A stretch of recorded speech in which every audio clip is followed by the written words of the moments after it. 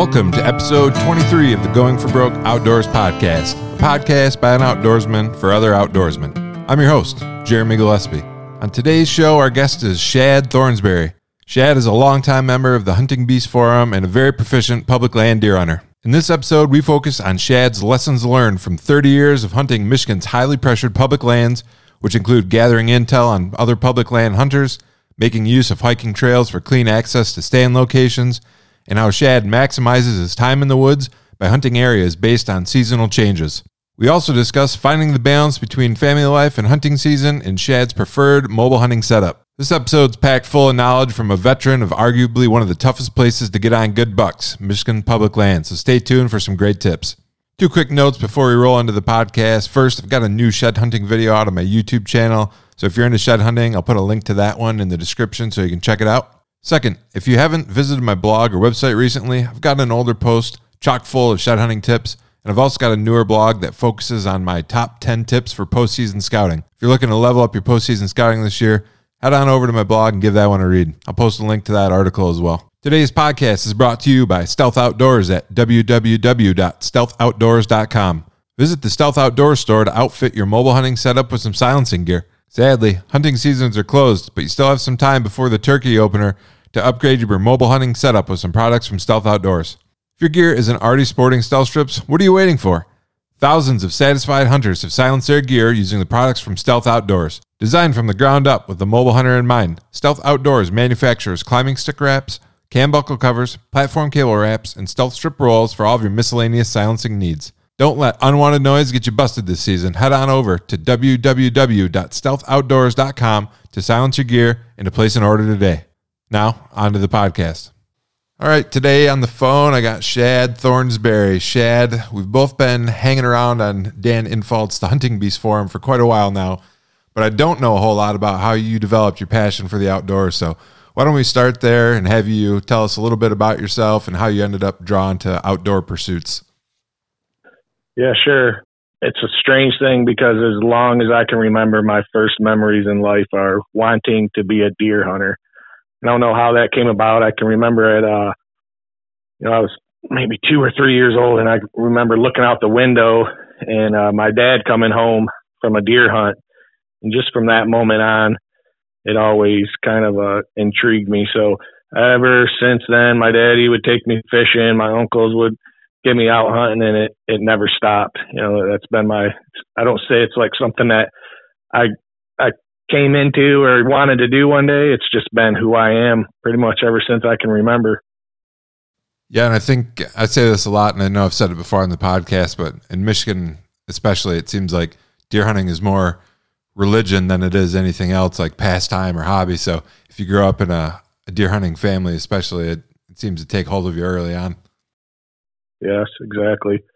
Yeah, fishing. My dad was a big fisherman, so actually it's funny to think about the deer hunting because I killed my first deer before my dad did, which was, he always did it with me. He would always take me out and we'd go to the state game area even when I was, my earliest memories, 4, 5, 6 years old, but he would never kill a deer. And my uncles were very good at it, but my dad, he didn't kill his first deer, I don't think, until about 91 or 92, somewhere in that area. Shortly after I got mine, then I think I had a lot of siblings, 3 brothers plus me, so 4 boys. So once us boys got into it, my dad started picking it up a lot more and being more serious. Yeah, that's cool. So he was into fishing a lot more than he was into deer hunting prior to you guys getting into it then? Yep, he was a great fisherman, yeah, real good fisherman. Not so much a deer hunter till later in his life. Well, you talked about your dad taking you to the state game area, and that's a good segue. And you hunt a mix of public and private lands in Michigan, and I know firsthand that hunting public land in Michigan can be extremely tough. You're someone that I know has had really consistent success, so what tips could you share to help guys out there who are just getting started hunting public lands in a heavy pressured state like Michigan? Oh, that's a great question. I think as soon as I started driving, I started hunting the state game area by myself. And I think I killed my first deer out there in 98 on public land. I would say I hunt a mix of public and private, but I think I killed like 130, 140 something deer in Michigan, and I would say like 20 of them have been on private. So most of my hunting is public land. The biggest tip that I think I would give anybody is you got to take it serious. If you're going to get out there onto the public land, you're going to really be discouraged maybe your first year, maybe 2 years, and there's going to be a lot of obstacles to overcome. Once you start, once you start going past them obstacles, you're going to start having success, and when I say obstacles, 99% of that is people oriented. So give me an example of some of the stuff that you do now, because like I said, we all know, anybody that's hunted Michigan knows you can go in the off season when stands are supposed to be out and still find 30, 40 stands in a day. So what are you doing specifically, or how have you learned these areas over time to, because there's still deer in those areas a lot of times, but they're working around or through the people. So what are you doing to capitalize on the human pressure? Yeah, that's funny you say that about the stands, because I just had a younger guy start at my work, and the hunting public and the hunting beast, they've gotten popular. So he's kind of seen some of that, and we got talking about deer hunting, and I took him out there just to show him a couple spots and how I was doing it a little bit. And I swear we seen within maybe this small 600 acre area, there was probably 15 stands still up. So how I think I have the most success is just, number one, I just have crazy determination to, not fail. So especially when I was younger, I would go in and it was like this marathon that I would just never stop. Persistence. And then eventually I would run into something. Lately, I think I've gotten a little maybe smarter or lazier or something as I've gotten older. And if I was to say how my season rolls through, I see on the public land, October 1st, everybody's so excited to get out there. And there's 2 days that are probably the heaviest pressure days. That's going to be October 1st and November 15th in Michigan. So, all these guys are hitting these areas October 1st. Everybody's so giddy to get out there and get deer hunting. Usually my October 1st is I'm driving around and patterning all these hunters. And when I say patterning, I'm taking pictures of cars. I'm looking at boot tracks. I'm looking at any type of clue that can tell me where this guy is. And I'll do that October 1st, October 2nd, October 3rd, and hit, in the county I live in, there's probably like 4 sections of state land throughout the county that I hunt. And I'll just split up each one and start getting the hunters pattern down. And I can tell things, they outlawed baiting here in Michigan, of course, a few years ago, but I can tell things like this guy's baiting because I see his car in the same spot every day, so I have a suspicion that he's got a stand. That's the only stand he's hunting. Most of the time he'll have a bait pile there, and I'll wait for a moment that I don't see him there, and then I'll go in there and check it real quick and just see what he's got going on, so I'm really focused on learning where all these guys are at. And then what I do from there is I start looking to where I can get in that the guys aren't hunting. Some of the other clues I see is like license plates. Up in the county I live in, we have like 3-car dealerships. So when I'm seeing license plates coming from the suburban Detroit area, that tells me the guy's probably a weekend warrior, or, he's driving shortly after work so I can get a time jump on him. There's all sorts of little tricks and tactics I use to squeeze in between the other hunters and gain any type of advantage I can, because really on the small public I'm hunting, you can't ever get away. I know you know that from hunting over on this side of the state. It's not an option of getting away. It's an option of finding your sliver to get in there and get on some deer. Yeah, exactly. And that's why I was asking, like, what are you doing to figure these guys out? And you gave some great tips there. And it seems like, to me, or my experience, and I'm sure you'll back this up, is once you figure out where that pressure is, the deer kind of fill in the voids where the pressure isn't, and that's where you want to get in, I'm assuming. Yeah, exactly. And once you learn where the deer bedding is, then everything is rotating around that. So particularly in the areas I hunt, there's only, I see like Dan and Falt's hunting like huge swamps in Wisconsin. You see these swamps he's driving, and they're thousands upon thousands of acres. I would guess some of them, some of them 500 acres. The whole section of woods that I'm hunting are maybe 1 mile square or 2 miles square. And in that 2 mile square, it's like large open hardwoods with potholes of bedding areas. So once I figure out the bedding, then I figure out how the deer are moving from bedding to food or bedding to bedding. Then if I get on a buck, I'm going to knock that buck down quickly because I know he's only in spot A, B, or C. If I catch his track and I catch his rubs and he's running a certain pattern, eventually I'm just going to get in there and run right into him because he only has 5, 6 options of where he can be. Yeah, so that's something that'd be worth talking about on Michigan public land where it's heavily pressured. Those open areas, I'm assuming generally you're avoiding those, right? And you're just focusing in on those bedding pockets. So for somebody that's newer to hunting public land in Michigan, especially if it looks like deer habitat on TV, meaning like oak hardwoods or mature timber, that's a good area to avoid. Yeah, exactly. Everything that you would think's good from what you learned from magazines and TV, you might as well throw away because everybody else is thinking the same thing. It's funny, the area I hunt, it has some egg fields that the DNR plants crops in and they rotate them every year. And how I look at that area is I never hunt it. It's not even an option because the first place every hunter that comes into the state game area is going to go is to that food. They're going to be like, oh, there's corn right there, and I'm going to go over there and kill a deer. And it's funny to watch them guys line up on either side of that and all around it. I have snuck in there a long time ago when I was on third shift and killed some deer, but it would be like midweek, Wednesday after 3 rainy days when nobody's been out, and them deer would get a little pressure off of them, and then they would feel secure enough to come in there. But them spots I don't even deal with because how I look at the public is that there's a few guys out there that I know that have been putting the time in like I have, and they got some years under their belt. And then there's the same rotation of new people every year. So I'll run into them same 4 or 5 guys. We'll talk. And then everything past that's different. So the people are always making the same mistakes over and over and over. And then that allows me to pick and choose what's left over. And that's where I find the bucks. And we talk about like bedding. I wanted to go into a 2020 buck, which was a nice mature 8-point.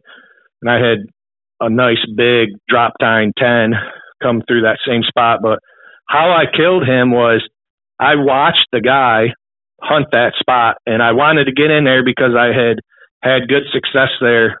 Like 2017, I killed a good buck there. So I watched that spot, and this dude in this Cherokee was parked there every day. Parked there. I would drive by on my way home from work, state land, 17 minutes. So I can leave work, get to state land, 17 minutes. And this is the first spot I drive by when I go into the woods. So I'm watching him. He's there every day at 4:15. So one day I got to jump on him, and I got in there a little bit early, and he come in, and when he was not happy, he seen I was hunting, I could hear him yelling, and oh yeah, he wasn't very happy. Well, what that allowed me to do was see where he was setting, knowing in my mind I'd already got in there and scouted the beds out. I knew how the bucks were using the terrain because I'd killed one in there a few years before, and I seen he was setting back too far. So again, I backed out and I let him have it. So you're thinking, this guy's pressuring this spot since opening day, and he's walking in, walking out, walking in, walking out. Time changed, and something happened where he must not have been able to get out of work in time. So I started leaving work. I have the ability to kind of shift my hours. I started leaving work early after time change, and he wasn't there. So I moved right in, and I set up an observation type stand because I could sit back and watch this bedding area and see how all these deer were coming in and out on either side of it. And that first night had a real nice buck come through. So the next time I hunted, I moved up and got to where I thought I could kill him. And I was sitting on a ridge, and he come right by me, and just the angle of my shot being on the ridge, he was down on the low, and I ended up missing him. And I think I posted about this on there. Hunted it again, and he come through again, and I didn't get a shot. So I tweaked one more time, because how he was coming through was he was following this real high ridge line, and it would drop down to the edge of a cattail marsh with a little beaver pond or swamp down there. And he would never come out into the open woods. He was only sneaking over that ridge and then dropping into the cattails to where he was going through a small section of open woods for maybe like 30 yards. And then he would use the cattails to move up to the cornfield at dark time. And I think I hunted it 11 days in a row, and I had to have seen him 5 or 6 times do the exact same thing before I finally tweaked it perfectly and caught him coming down. Actually, he came out of the opposite side. There was another little bed over there, and he came out the opposite side and was trying to go back up, and I ended up shooting and killing him. But that's the difference, is that this guy had hunted it for basically the entire early season, and he was off by just enough that he wasn't catching the movement, and I came in there and took advantage of it as fast as I could. So I've got a bunch of follow-up questions on that story. Good story, by the way. So first of all, when you started hunting, what time of the year was that? End of October, early November? This would have been early November. So I think it would have been like November, don't quote me on it, 5th or something. 5th or 4th, I started hunting, was my first hunt. And I killed him. I was going up north to my property, leaving that Friday to go up for deer camp for the gun opener, and I killed him the last day that I could hunt. I shot him, I think it was the 13th or 12th or something like that. Okay. Getting into the main part of the rut, or, heavy pre-rut anyways. Mm-hmm. So one of the other things that was interesting to me, so obviously this guy was in there quite regular. I'm assuming you saw him or was he in the same stand, or was he in a climber or something? He had a climber. I actually talked to him this year. It was kind of funny. I met him this year because I tried getting back in there, and we sat and talked. He had an old lone wolf sit and climb. Yep. Do you know, or do you assume that he was hunting the same tree every time you went in there? Well, I think he was hunting off to the left side down the valley. So he was hunting, like almost the same area. I don't know if he was in the same tree or not, but the same area. He was always to the left. What do you think were the differences? Obviously, he was making some mistakes because you killed the buck and he didn't. If you were him or you were his coach, what would you have told him to do different? Or what did you do to have the success? Number one, I would have went in there 2 times of the year that I would have tried to really, well, there's 3 times a year that I would have felt I could have killed that buck. And actually there was I think you might have seen the video on my other page, but I had a real nice drop tine buck in there too. And I think he was overhunting it for sure. So, his option to kill that buck would have been like October 1st, October 2nd, and then get out of there and wait for him to start moving. Because at that point, with them first 2 days or first 3 days, you're just pressuring him and he's patterning him. So all he started doing was using the safest route he could, the buck, using the safest route he could to get in and out of there. So I think he just overhunted it for sure. That's an interesting answer, because I think what I heard you say is you hunted in there 10 or 11 days in a row. I'm assuming, from what I know about you, you were probably adjusting each sit, though, to different winds, different axis. So tell me about that. Well, what were you doing and why were you moving around? Yeah, so my first hunt, I sat way back. They talk about observation stands.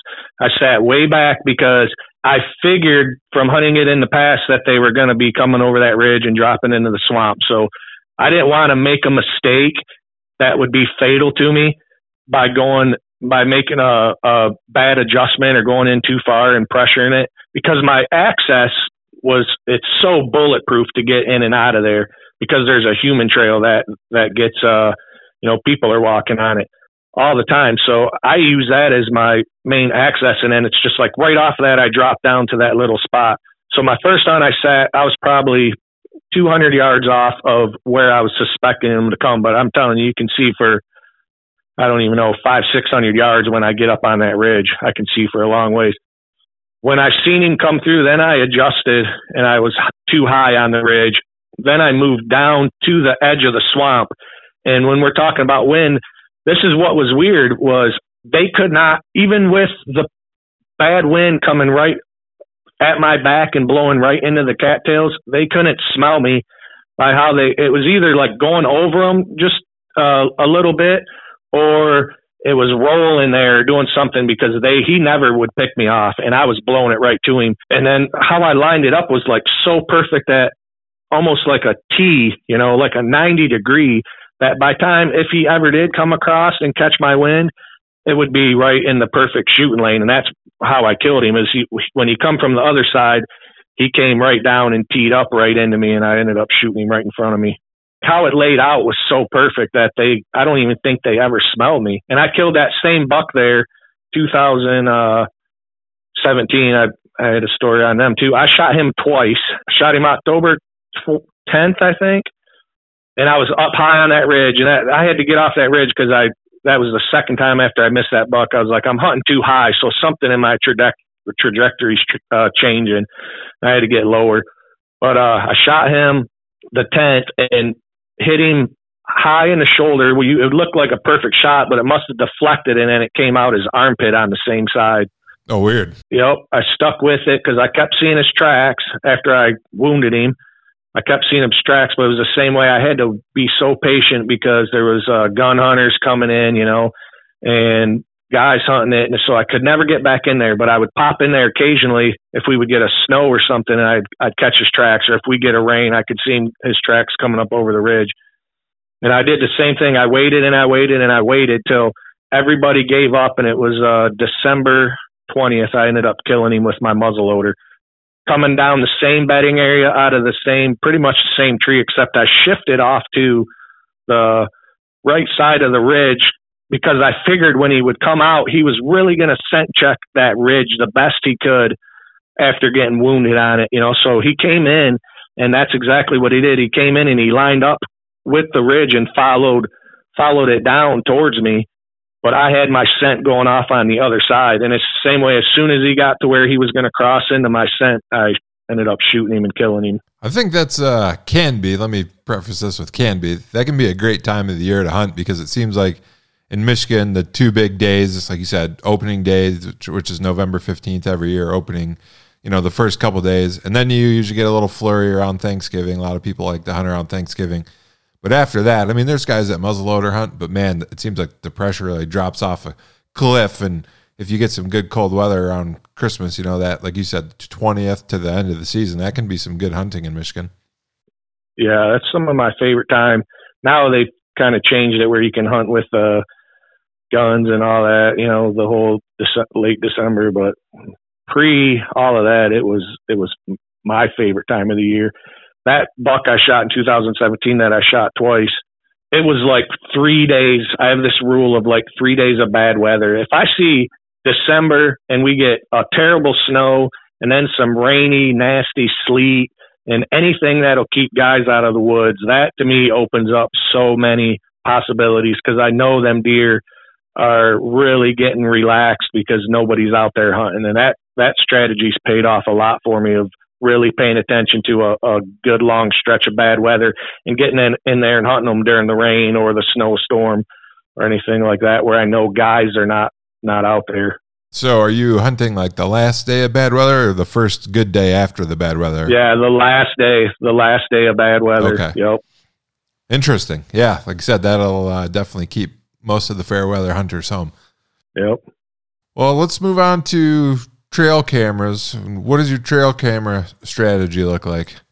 For public land, I've been hunting it for, let's say, 30 years or so. I've probably had a trail cam on public land for like 5 days out of 30 years. Okay. So I don't use them out there. I don't know if it's paranoia of getting them stolen, or, I just don't feel like I really need them out there. In my head, I think like, why would I want to get a picture of a buck when I could kill him instead? Like there was actually a post the other day, a guy on there talking about getting daylight pictures.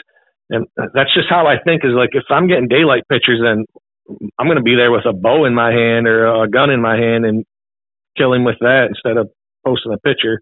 Now on my private behind the house here, I play with them just because it's like so simple to go out there and throw one in an apple tree, and leave it back there. But I can't say that it's ever been really a intricate part of my strategy. Okay. And one thing I do know about you, and you've mentioned it here already, is that you've hunted some of these same public lands for 20, 30 years now. And obviously, yeah, I've talked about this with some of my other friends.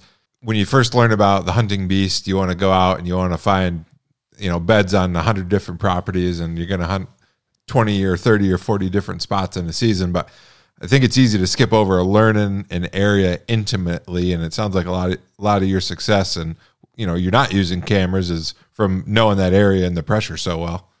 Correct. Exactly. Years and years and years of scouting and hunting the same stuff and finding certain patterns, and they seem to repeat themselves. How I look at it is, if I have 100 spots that I know are going to pay off, I'm looking at, out of them 100, which ones aren't getting hunted, and then waiting for that time. Guys say this so much too, like particular time of the year that I know things happen in these spots. There's spots that are going to be October 1st, maybe to the 5th, and then after that they're done. And then there's going to be spots that are going to be, the lull area spots, and then there's going to be the lockdown spots, and then there's going to be the pre-rut cruising spots, and then there's going to be the late season spots. So I have them all broke up into my head of when they're going to pay off, and I'm just looking for breaks or an advantage or any time that I can get some type of success at them spots. Usually, like I said again, all depending on people.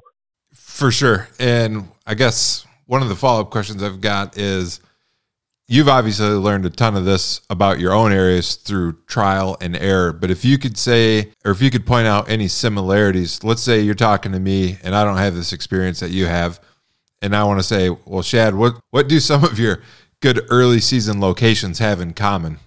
Food, acorns, and not even really corn. They don't really start hitting the corn till a little bit later. If I was to be targeting a early season buck, I'm really looking at acorns and security bedding, something where he can get in there and be really safe. The early season bucks to me are a lot trickier than the rut cruising bucks, because they're the ones that they're not moving till the last 5-10 minutes of daylight, so I can get in on them spots, and I have pretty good luck of having encounters. But man, them ones they're tough to kill, because they've already been pressured by goose hunters, squirrel hunters, the youth season guys out scouting. Yep, youth season. So the early season bucks to me they're way, way, way spookier out there. But yeah, I would key on thickets and acorns. Like a lot of times it's understanding like how a certain piece of terrain lays out too, like there's a couple spots that that's how the deer, if they come out of a swamp, they're going to come out of that swamp and come into this valley. That valley protects them from sight. So just by watching them, I've seen them do it. Like they come out of the swamp here, they walk up this valley, then they find this little thicket that has like just a little bit higher stem count of saplings in it, and they'll travel into that, down into the next valley. So it's all these little intricacies of knowing them little spots. And, it's funny because I took my cousin out the last few years, and he's been hunting with me. And years ago, my uncle Bruce hunted with me when we very first started, and he had a great spot on this swamp. And I never really go to it too often, but I knew it. I'd hunted it a little bit after my Uncle Bruce quit hunting, and I tried putting my cousin on it, but I never walked over there with him. So I kept saying, like, Ken, you got to go to the valley where the thicket and the swamp meet up, and it lines up where you can see this valley, and he's like, okay, I'm there.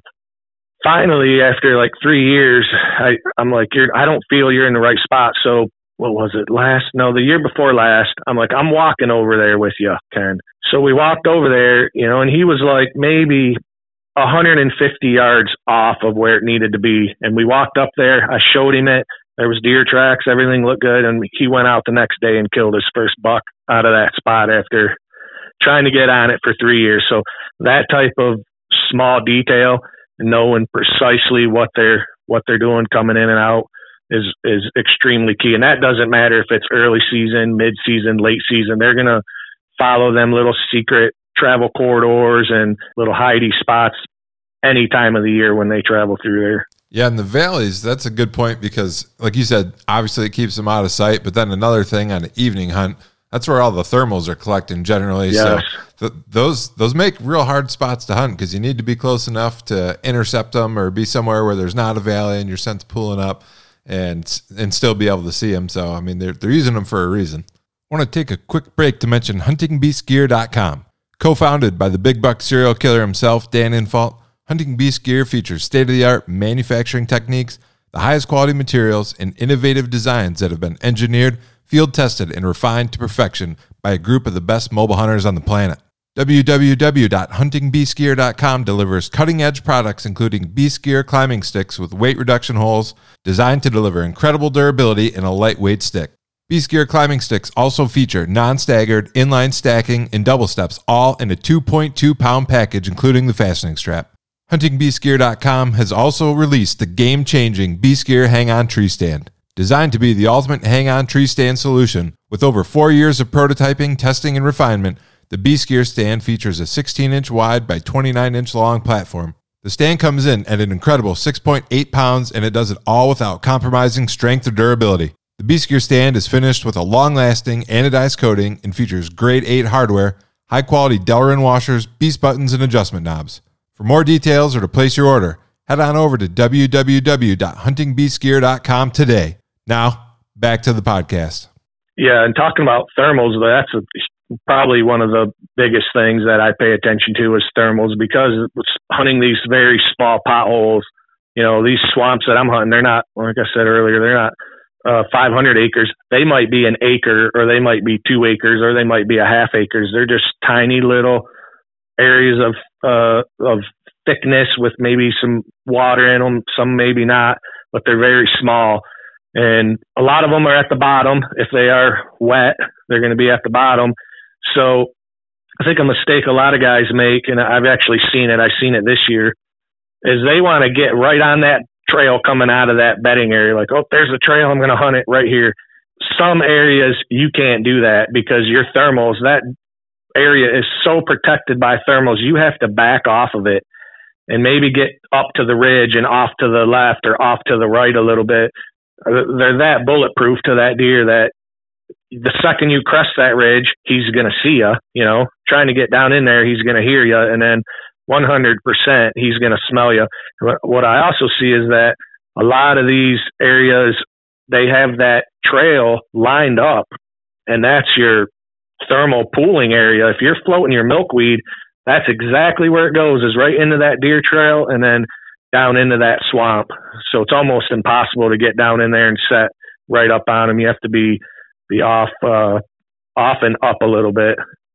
Yeah, a bunch of good information there, because I think you're right so many times and often. I mean, I know it's happened to me a whole bunch. I'm sure it's happened to you. It's happened to everybody. But if guys that aren't having the success, so many times the hunt's over before you even get started because your access blew it, or the thermal switch right before the deer movement starts, and then they wind you so they don't come out that side of the bedding. Like, you've got a lot of that stuff comes with experience, but you can think your way through that. And like you said, well, what's going to happen if I'm set up next to a swamp on a slope? Well, when it starts cooling off, your scent's going to go right into the bedding.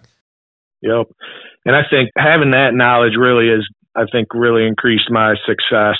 It's funny looking back into the really early years of my state land hunting. Back then it was the bait pile thing in Michigan. It's just the culture of how it was. So When I started hunting, that's what we did, and it did not, it was only a year or two where we figured out, like, this is not working. It'd be like October 1st.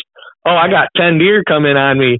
October 2nd, 3, and then that was it. You wouldn't see nothing again for, 2-3 weeks. Maybe it'd pick up a little bit pre-rut when they started moving, and then for the rest of the year, you're getting blanks, if not a fawn here or there come in. But how we broke that, and being like getting mobile even before all of this, I never heard of Dan and Fault till like 2008 and John Eberhart and all these guys. So I'd been mobile for a good 10 years before they were even a thought in my head. But that getting mobile opened everything up to me so much. And I can remember like buying my first climber from probably Kmart or something. I don't even know where I got it, but it was this big steel, big old heavy thing. It had to weigh like 35 pounds. And that was the greatest thing ever. Like, it was the best thing that ever happened to me. And I remember opening day of gun season that year that I bought that, and I had shifted off the bait pile, and I was hunting this ridge, and I come out, and we had gotten fresh snow that day. And that day, deer had come through this little thicket into this little trail that I'd walked by probably, who knows, 50, 60 times hunting that same spot and never noticed it. And that point right there, I think, opened my eyes more than anything, because that same night I went, or the next day or whatever it was, the next time I hunted, I went back there and killed a buck out of that spot. And that really was like, okay, now I see what we got going on here. Just that one thing clicking in my head of catching that trail that you can't even see it. Still to this day, I walk by it, and it's actually one of my favorite spots to hunt. I've killed, at this point now, I don't even know how many bucks there and does, but a lot of my kills have come in that general area. People still walk by it, and it's right off the human trail. Literally they cross the human trail and then cut into this thicket, and they hug the inside of it and then go up following a ridge into one of them swamps. Yeah, perfect transition, because one of the things I wanted to talk about with you is overlooked spots. I mean, overlooked spots get a ton of press on the beast. My experience has been that they're pretty rare, but they do exist. So obviously you've run into one or two on public land. Talk to me about what kind of ingredients can produce an overlooked spot, because they can happen anywhere, right? So what are you finding? What's the overlooked spots? Anything that people think is too small, I would say that is overlooked. And Jeremy, if you came out with me one day and I showed you where I've killed some of my biggest bucks, you'd be like, no way. Because a few of them, honestly, I've shot standing on the people trail. When we talk about like bulletproof access in and out, there's nothing more bulletproof to me than a human trail, because I'm leaving nothing. I'm leaving what every other person is. So when I can hike up into these spots and these main trails are breaking off into side trails, and then that side trail happens to line up perfect with like one of them valleys connecting to a swamp, or even if there's a swamp right off to the side of it, them deer are setting up, monitoring, people moving up and down that trail certain ways, and they just feel safe, not necessarily walking down them, even though I do see them walking down them, but they feel safe like crossing them super quickly, Yep. and getting across to the other side. So yeah, that would be one of my favorite overlooked spots, is someplace I can get in and not have to go into the woods far. There's another spot that I hunt that's like an island, kind of a peninsula that goes up, and it's got some houses on it. And the main trail goes, you park at these houses and you walk down, and then you walk into the woods, and this tiny little bump of land is off to the side that nobody pays attention to, because they're all walking up into the deep woods. And it isn't even that big, but them bucks all bed right behind them houses, right on the back side of that little tiny bump. And, same way, I'm hunting right off the people trail. That spot I'm probably 50 yards in, I would guess, but it's just how it lines up so perfect that everybody just walks by it. Nobody even pays any attention to it. Then when we say like overlooked spots too, again, it's a rotational thing. So I'm looking at overlooked this year, or overlooked for late season, or overlooked for early season. Anything where for some reason the people rotation, people aren't getting there and hunting it. Yeah, I mean, it's funny because in two ways it makes sense. I think of a low pressure area. You can think of that like weather or low pressure, whatever. It's like a vacuum. Wherever there's low hunter pressure, it vacuums the deer in, it seems like. Yep. Now, it's funny you mentioned the houses, too. One of the places that I hunted in Ohio, a friend of mine had permission, and it was agricultural area, but there was a subdivision in there. And one of my friends, one of our trips down there, I want to say this was 2016, shot a buck, not the ideal shot, ended up hitting it in the neck. That's a whole nother story. But we tracked this buck for like 800 or 900 yards, and it went 50 yards behind these houses for a long ways. So that kind of opened my eyes too. Is like, you know, this buck's wounded. He's looking for a secure travel route. Look how close he is to these houses. Now, it's a nicer area, and I think it's older folks, you know, not a lot of dogs. So, you know, the area matters, but that was eye-opening for sure.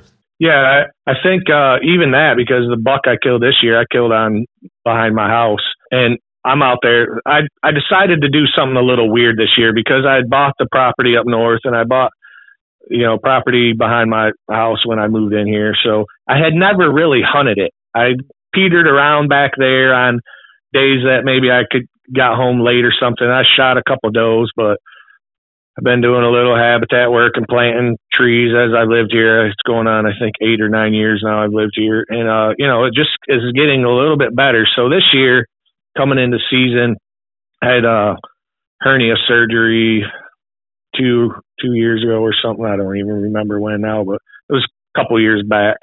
And for whatever reason, I was having some complications with like the healing and the scar tissue. So sitting in a tree stand was really bothering me.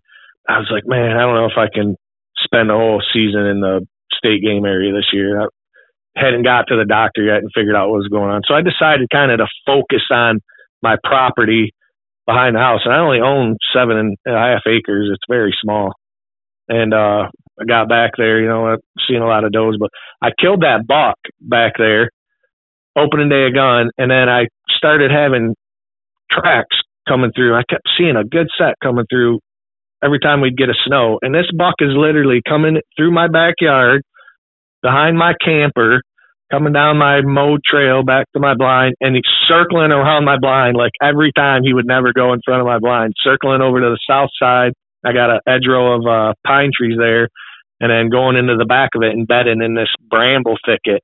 So I ended up kicking him up, and then I was like, okay, I'm going to put a cam out here. So here's one time I did use a cam. It wasn't 2 days later I got this huge 10-point coming through my backyard. Yeah, man. And I think I could have killed him, but I was out of tags. It was like December 29th, and I'm pretty sure he was right back there. If I'd have switched over to the other side, I would have had a chance to get on him.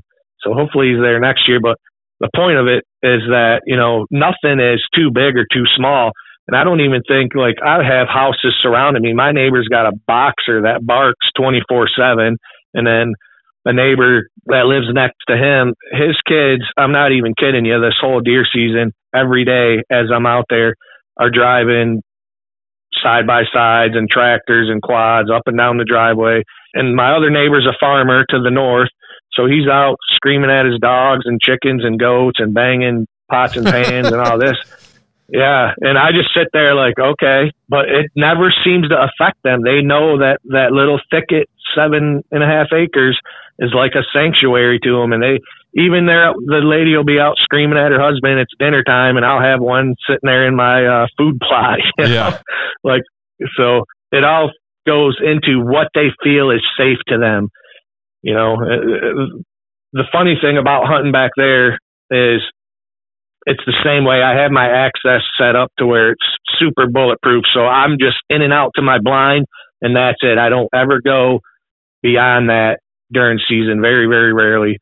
So everything stays safe, and it just lines up that them deer, you know, they know that they can hide in this thicket over here and they can hide in this thicket over here, and I'll never bother them. But if they catch my wind, let me tell you one thing. If I hunt at bad wind and that I'll have them deer come in to my food plot and smell me, I will never see that deer again. And I know them all by heart because I watch them all summer in my yard and everything. I'll know almost all the deer by heart.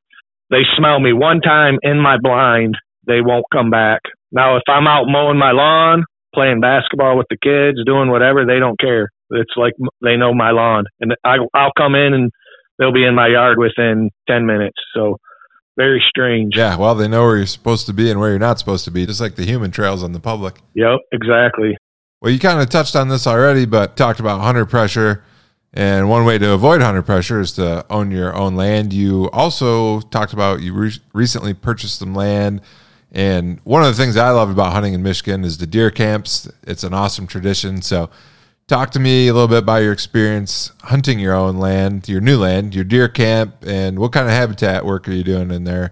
Oh, yeah. This is like my dream come true. It is.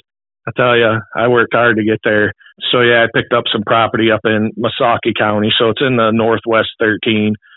And I got 25 acres that butts to literally, I don't even know, thousands upon thousands, hundreds of thousands of public land, within driving distance, short driving distance. So it's pretty good. So the last 2 years since I owned it, we really focused on getting the camp situation set up, which was, it had an old trailer on it. We gutted that down to nothing, down to studs, and repaired it, and then redid it, put a wood stove in, all that good stuff.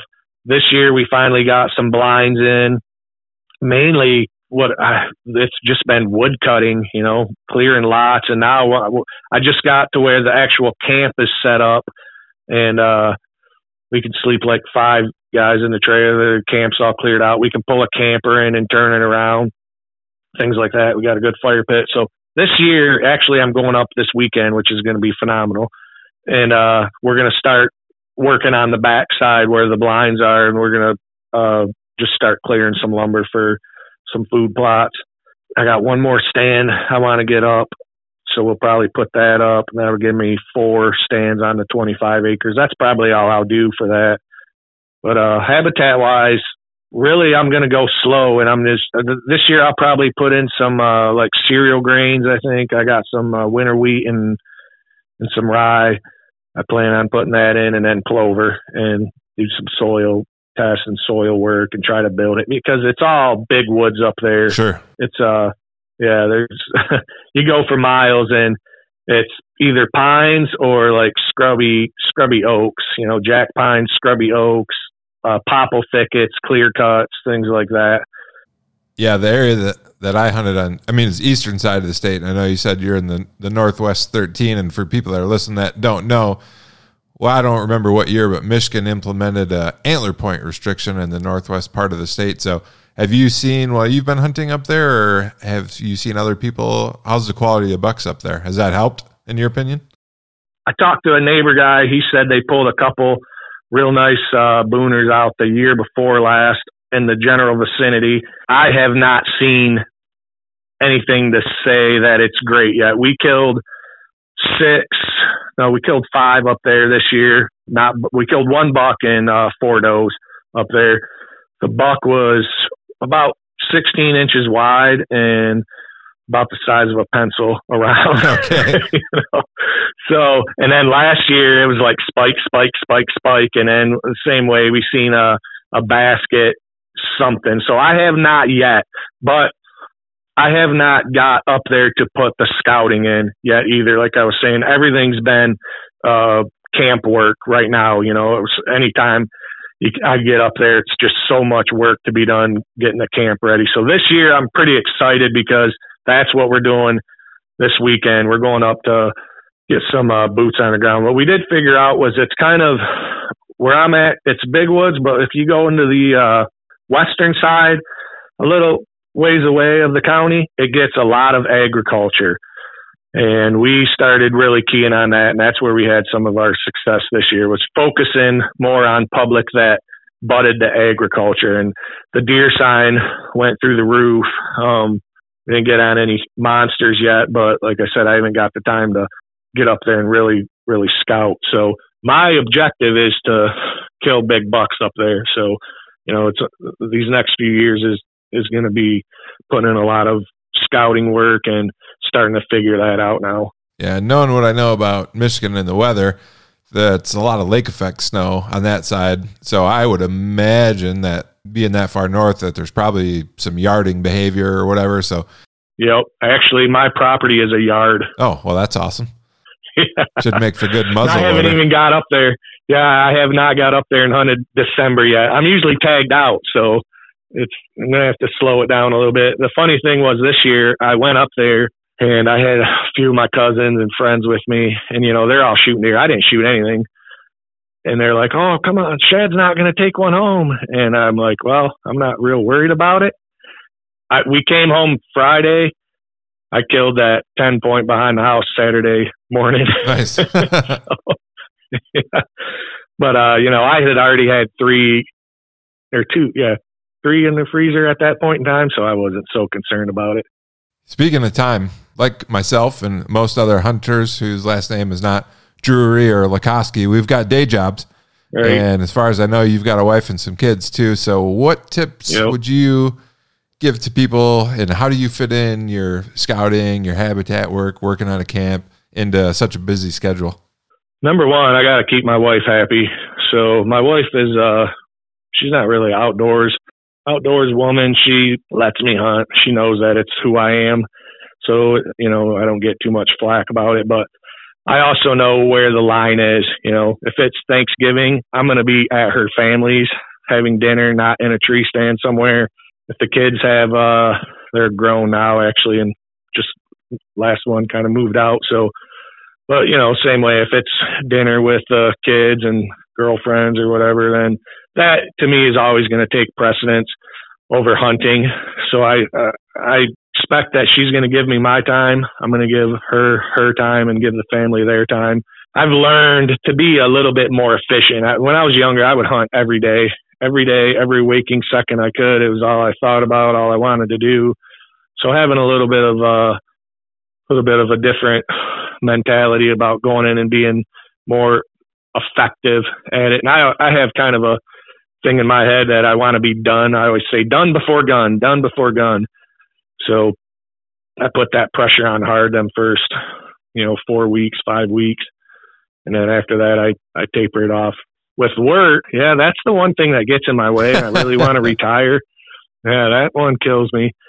But I got a good job, and I've been there since the company started, so I have a little bit of a leeway to do things a little bit different. I wish I could get out at 2, not 4. That would help me, but it is what it is. I can't survive if I ain't got a job. It's pretty tough. Yeah, that's not an option. No. So I kind of hunt around it. Like I said, the nearest Publix 17 minutes away from my shop. So the early season's no problem at all for me to get out and get into the woods after work. Believe it or not, I give the weekends to the wife. Maybe I'll hunt a Sunday evening when everything's done, but usually I'm doing family things on the weekend. So most of my hunting is happening after work. That's something I haven't really talked with anyone about yet, but I used to think that I needed to be in the woods for an evening hunt. Let's say October 1st, it gets dark 7:30, 7:45. I used to get in the woods like 2:00, which looking back is hilarious now. So it sounds like you're getting a lot of hunts on semi-constrained time in the evening.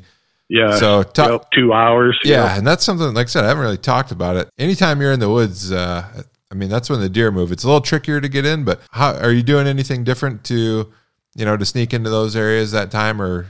Yeah, for sure.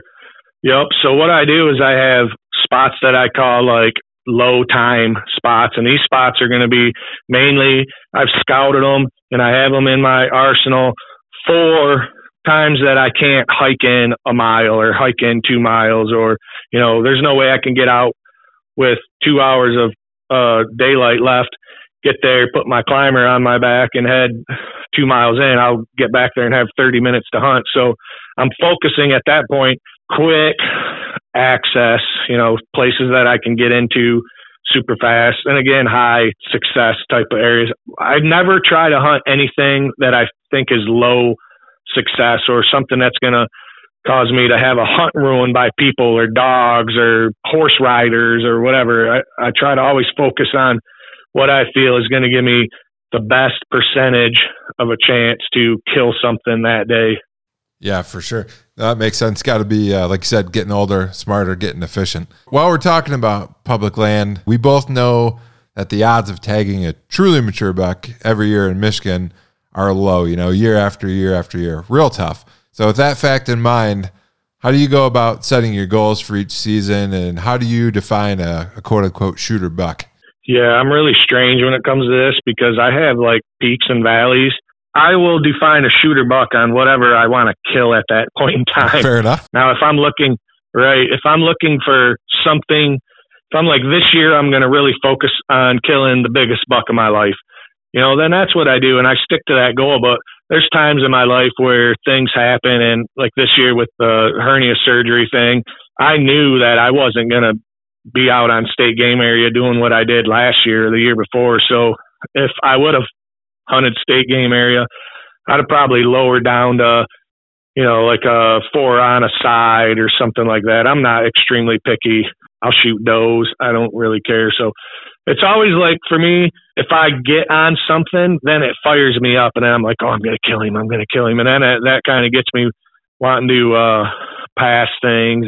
But it's weird because I'll do that for a year or half of the year, and then all of a sudden I'll be like, I need to get some meat in the freezer, and then I'll go out and kind of shoot whatever I want.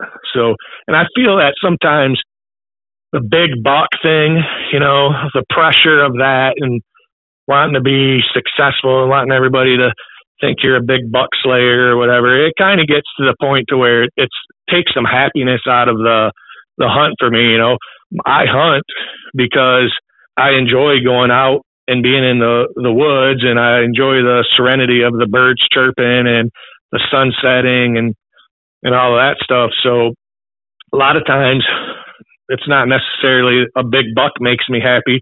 Just being in a tree stand makes me happy. Sometimes I hold out for them. Sometimes I don't. When I do, I get pretty focused on it. When I shot the big 8 2 years ago, I probably passed 25 bucks, year and a half olds, a couple of little 2.5s before I ended up tagging him. But that's how I was doing it that year. That's one of the things that I love about hunting is it's an individual pursuit or sport or whatever you want to call it, and you can make up the rules for yourself every year. Right. Like you said, you want to shoot the biggest buck of your life. Maybe you want to shoot something with trad equipment, or you want to shoot a late season doe, whatever it is, It's just like, I like to keep it fun too. Yeah, and that's exactly it. It's funny because some of my most memorable hunts are the hunts that I consider the funnest ones, where maybe sitting in a blind with my cousin and shooting a 5-point, together. That means more to me, or that little scrubby little buck my cousin shot up at my property. Like a first buck on the property means the same to me as my biggest buck on the wall, because it's a accomplishment. So things like that, I break it up into different plans and different aspects of what I'm looking for. I try to stick to the 4 to a side. I try to, but I can't make any promises. Yeah, I hear you. I've been guilty of the same thing. Sometimes it's like, oh, I'm just having fun today, and shooting that deer sounds like fun right now. So, yep, sounds like fun. I have noticed since you've been on the Beast, we talked about this a little bit earlier. We both went to Dan held a scouting workshop. I believe that was 2016 in Michigan. And I know at that point I'd been on the Beast maybe a year or two. I had shot, I think the year prior, I actually had like my first really good year. I got 3 bucks in 2015, 2 in Michigan, 1 in Ohio. And so I was like kind of starting to get it, but I wasn't all the way there. And I took a lot away from that workshop personally. So talk about your experience there. Did you have any aha moments, and how did your hunting change after that? Yeah, that was kind of different for me because I kind of stumbled into Dan like 2008. So I was a little bit ahead of the game at that point in time. Another guy, you know him from Hunting Beast. I was on another forum, and I was like talking about public land bucks, and he was like, well, go check out Dan Infall. At that point, he was on another forum before he started the Beast. So I found him there, and that really, I bought the DVD, and that really kind of kicked me into understanding the bedding. I had so many pieces already in place at that point in time that when I watched that DVD, it was just like, okay. And I just ran with it instantly. And I'll tell you, the first hunt I went out, I watched that DVD. The first hunt I hunted after it, I had a nice mature buck come in, and I I still have the ding in my bow. It's sitting right here, and my stand missed him because I had to like crouch down and I slammed my lower cam into my shooting arm on my summit. Oh, no. I missed him. Yeah. Still haunts me to this day. He's one of them ones. Big, thick. I don't know what he was, 8 or 10, So it clicked instantly. So by the time we got to that workshop, I had already had a lot of the stuff in my head.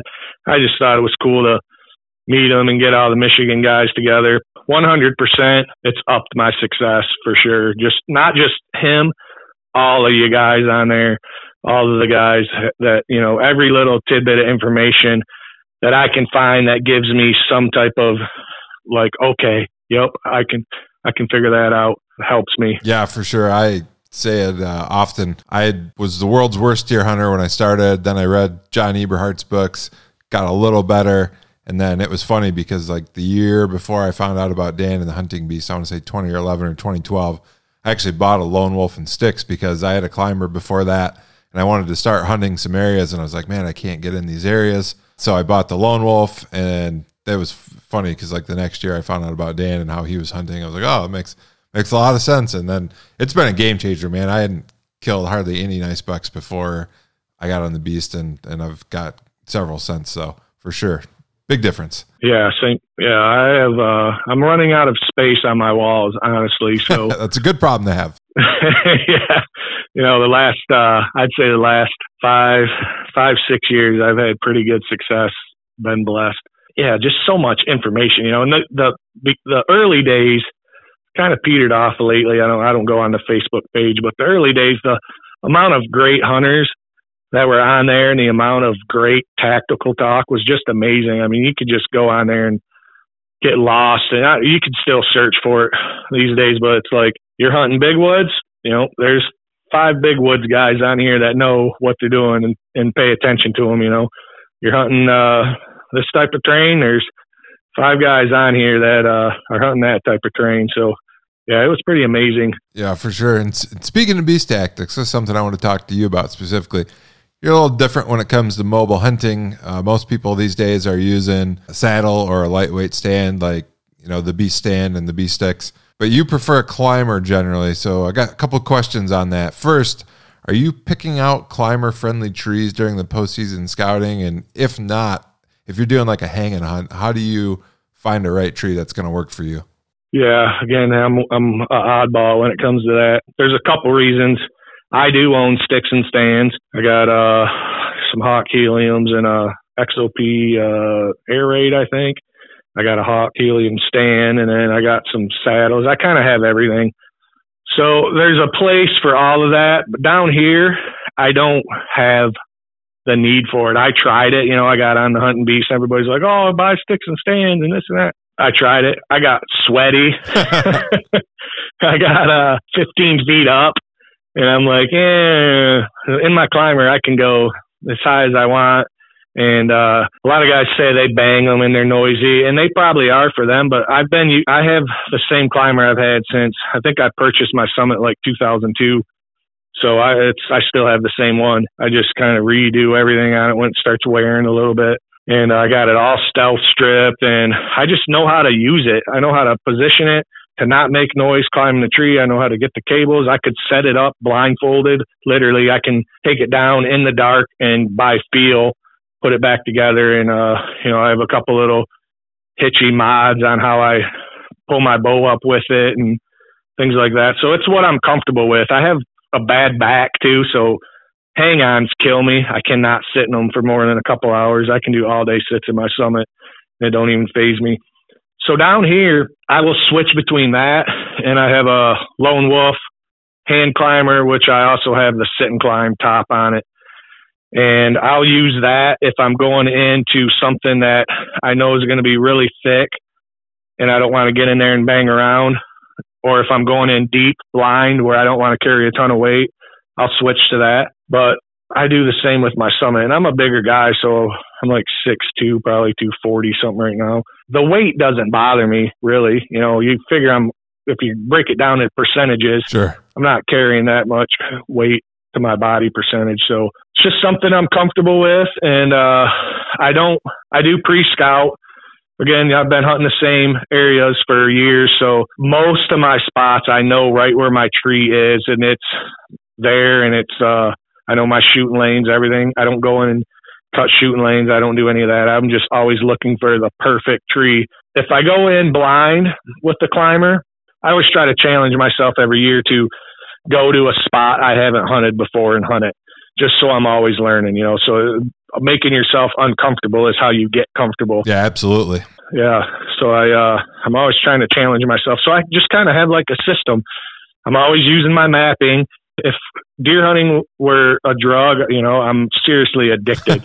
So the mapping thing is I never stop. I'm on Hunt Stand or Cal Topo or whatever, like at least 4 or 5 times a day, always looking for the next best thing, either here or even up at my property or anywhere in the general vicinity. So if I'm coming into something new and I have it mapped out in my head, like this is where I think I'm going to have good buck activity. When I get to a certain distance from there, I stop, and I'm just, at that point, I'm making very, very small movements forward, and what I'm looking for is my tree and how the land lays out and where I think I can get a kill shot. I don't like just rushing in like, here's where I'm at, climb the tree.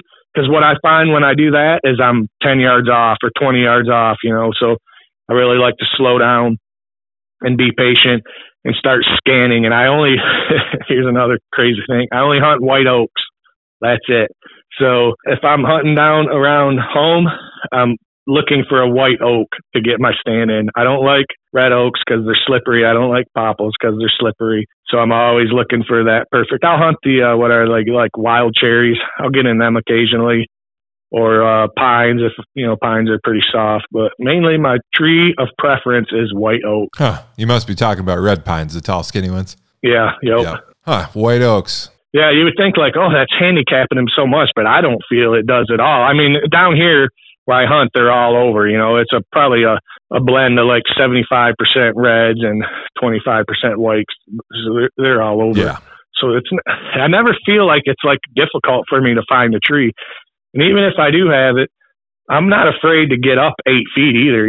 I can kill a deer at 8 feet as easy as I can at 30 feet. So that's something else I wanted to ask you about with the climber. And you kind of talked about it when you were talking about the deer you killed where you were on the slope and you think the wind was blowing over them. Are you hunting always real high, sometimes real high? How do you pick how high you're going to sit? I prefer, yes, I prefer 25 to 30 feet. Oh yeah. So very high by a lot of standards. Yeah. And sometimes higher than that, believe it or not. Sometimes I get down and look up and be like, oh, wow, I was way up there.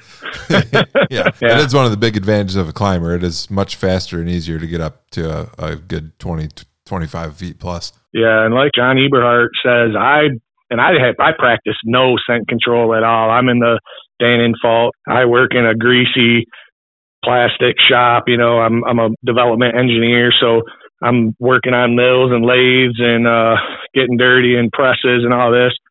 And I go right into what I wear. Lots of times you'll see in my pictures, I got like my Vintex shirt on and, that's what I'm hunting in. So I don't practice any scent control. And I rarely, very, very, very, very rarely ever get busted by wind. Yeah. I think that being high definitely helps in that regard where a lot of times you get up, get up a little higher where the wind's more consistent and just either, like you said, when you're in bow range, it's either blowing over the deer or it's blowing up and away. Mm-hmm. For sure. Yeah. And the other thing I think too is when it's kind of weird to explain it, but we kind of hit this time in our hunting, where you just get so, I don't want to say I'm a great hunter. I'm so efficient at understanding what is happening around me that when I go in, I pretty much know where my deer are coming from, so I think that plays a lot into it too, that I'm set up to where I don't expect anything to come in from behind me or from the side. I'm only focused on this one general area to kill deer, and usually I'm killing them as they come out of there and as they're coming right under my stand. Most of my shots are 10 yards, 15 yards, even with rifles. It's like, I don't even know.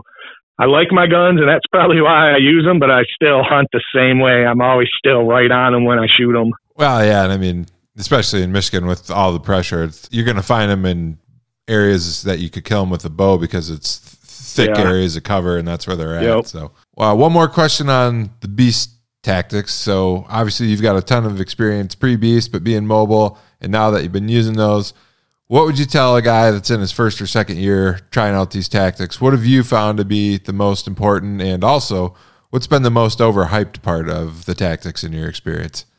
That's a great question too.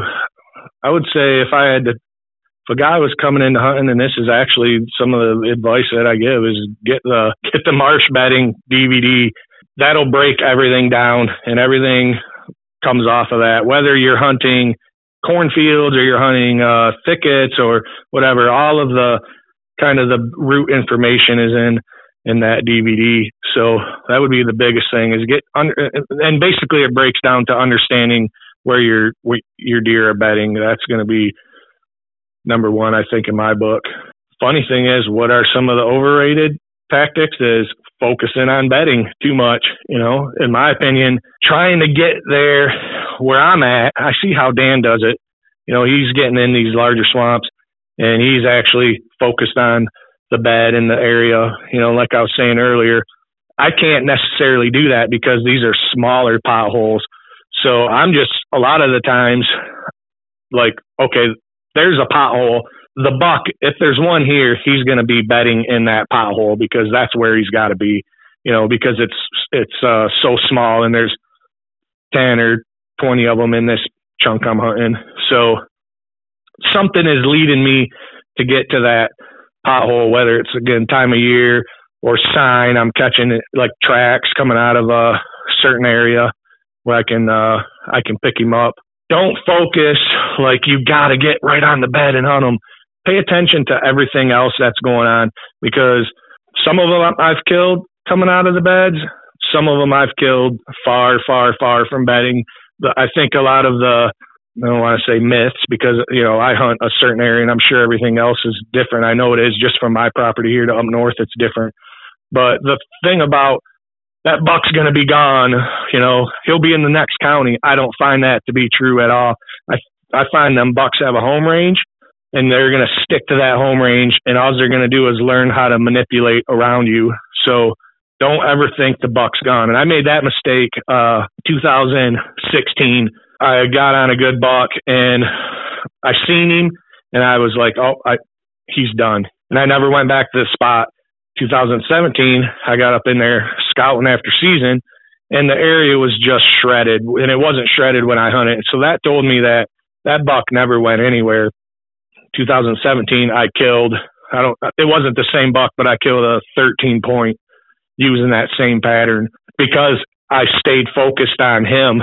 I seen him in that same swamp again. And then I had there's like a sand trail. The human trail comes out, and it's a big sandy curve right there. And them deer always cross that sand trail. So if I'm seeing large tracks there, I know that buck is using that bedding area. Well, I was hunting him. I had a couple encounters with him, and then all of a sudden his tracks dried up in that sand area, and I wasn't seeing him. So what does that mean, right? Somebody killed him or he moved.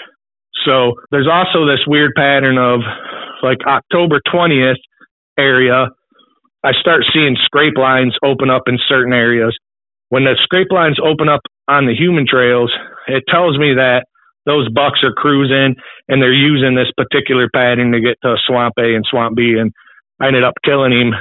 Them scrapes opened up, and I was like, he moved from there and he went to the little bit deeper bedding area in the middle of the woods. And I hunted it and had him come in. It was like a Monday, I think. And he was with the doe, and I could hear him grunting past the 2.5-year-old. And I was like, yep, he's using that thicket. And I waited till the next cold front and the correct wind.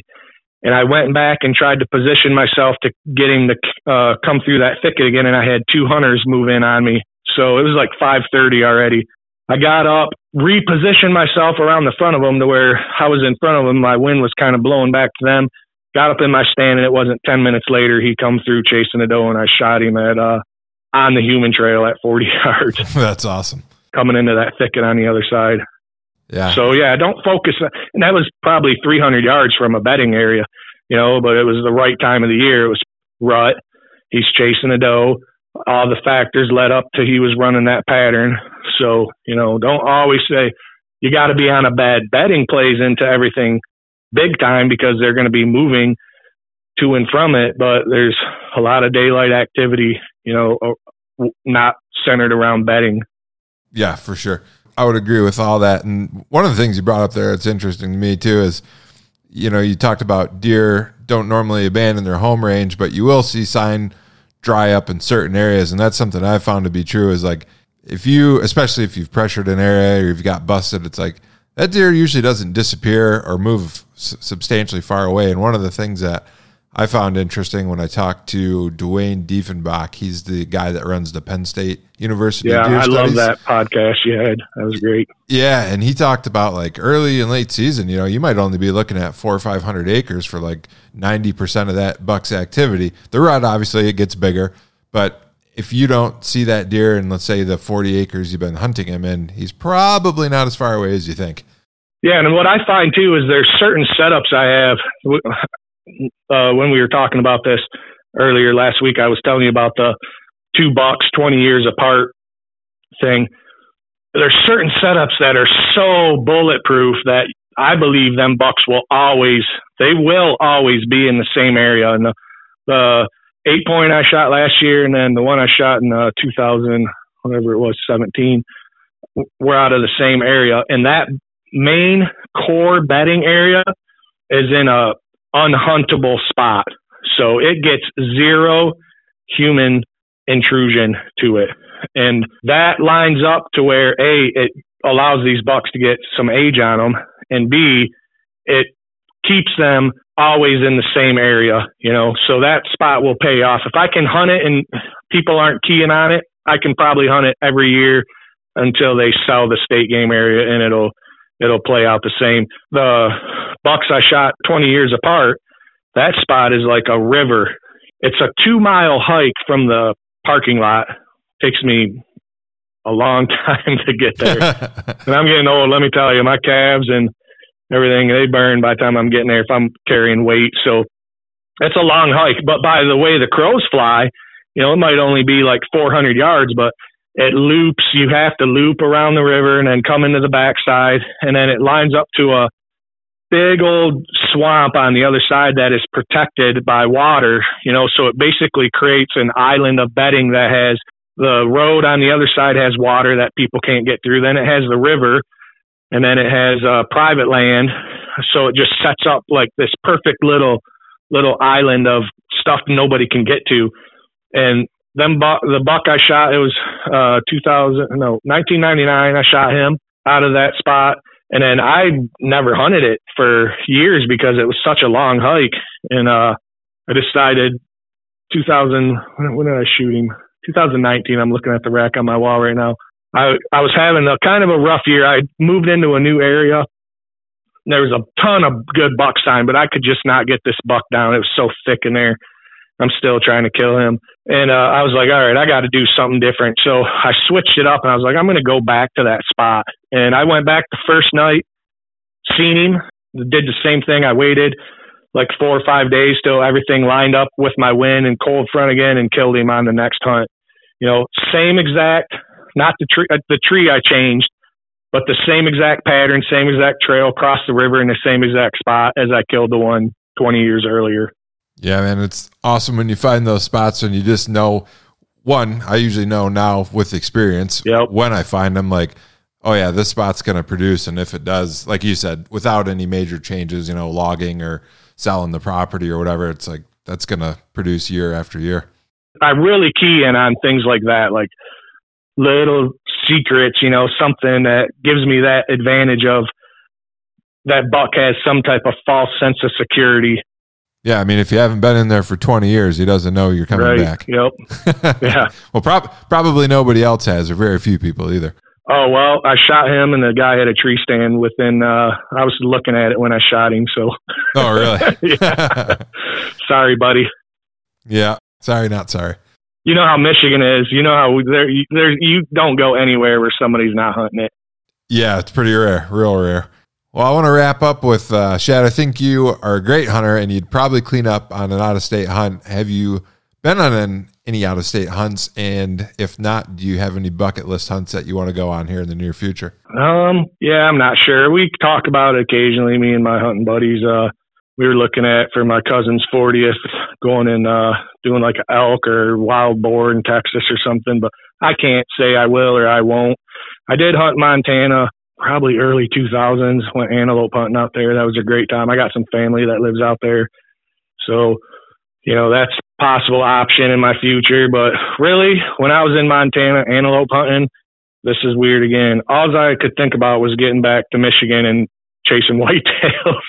So yeah, it was a strange thing. No, I know it's not. I know a bunch of people like that. Yep. They, especially, I think in like the first year or two, if you travel and you're not very confident in the area and it's like foreign, a lot of people want to be like, what am I doing here? I know, 10 areas at home I could be knocking a buck down right now. Yeah. Why am I out here? Yeah. So I think, you know me a little bit from the beast and whatnot. I have so much fun where I'm at. My season isn't just deer season. My year goes like, if we started in January, I'm ice fishing, and then as soon as snow melt comes off, I'm scouting and I'm working on my property, and then it's steelhead fishing, and then it's smallmouth fishing, and then, it's into food plotting and all that stuff on my properties as the summer goes on. And then we start into rabbit and squirrel hunting and goose hunting. And so, I have enough, I feel like, to keep me entertained around here. Like I said, I'll never say never, but I'm pretty content with just the Michigan outdoors. They keep me well entertained. Oh yeah, and I tell people that all the time. Like Michigan, for an opportunity, especially if you're an all-around sportsman like you are, where you do some fishing, maybe you do some bird hunting and the deer hunting. Like that, Michigan has a ton of opportunity. Yep, I love it. Even if we ain't got the monster bucks like Io or anything, I got enough to keep me well satisfied, I guess. For sure. And I was kind of surprised from being from Michigan, going out of state. Michigan has really good numbers of deer. Like you said, the age class might not be there, but the first time I went to Ohio, I was like, where's the deer at? When you do see a buck, a lot of times it's bigger, but it's like you could go a lot longer without seeing deer at all, does or anything. Oh, yeah. Especially where I'm at in southeast Michigan. I mean, the other day, just driving home, we had that snow melt, started getting some warmer weather, so the ground cleared up, and every field, man, they had 20 or 30 deer. It's insane around here, especially the private land. You can shoot a doe. Like my cousin, he's got a little 15-acre spread just a little bit north of me. I don't hunt it very often. He does, but it's 30 deer a night. 30 does. Yeah. So yeah, we got a lot of. If I go up north now to my property, we'll be lucky to see one. The density is so different. Yeah, for sure. Well, hey, Shad, I think that's all I had for you today. So I want to thank you. Appreciate you taking the time and coming on. And I'll turn it over to you if you got any final words. Yeah, I appreciate you having me on. Guess just leave it with this. If you're looking to hunt public land, you want to get on it and you want to take it seriously, just put your heart into it and don't get discouraged. All that stuff will go away as you learn, and your success will come if you keep striving for it. That's definitely one thing I learned, is if you focus on something, you can accomplish it and achieve whatever you want. All right. Well, hey, thanks again, Shad. Appreciate it. Yep.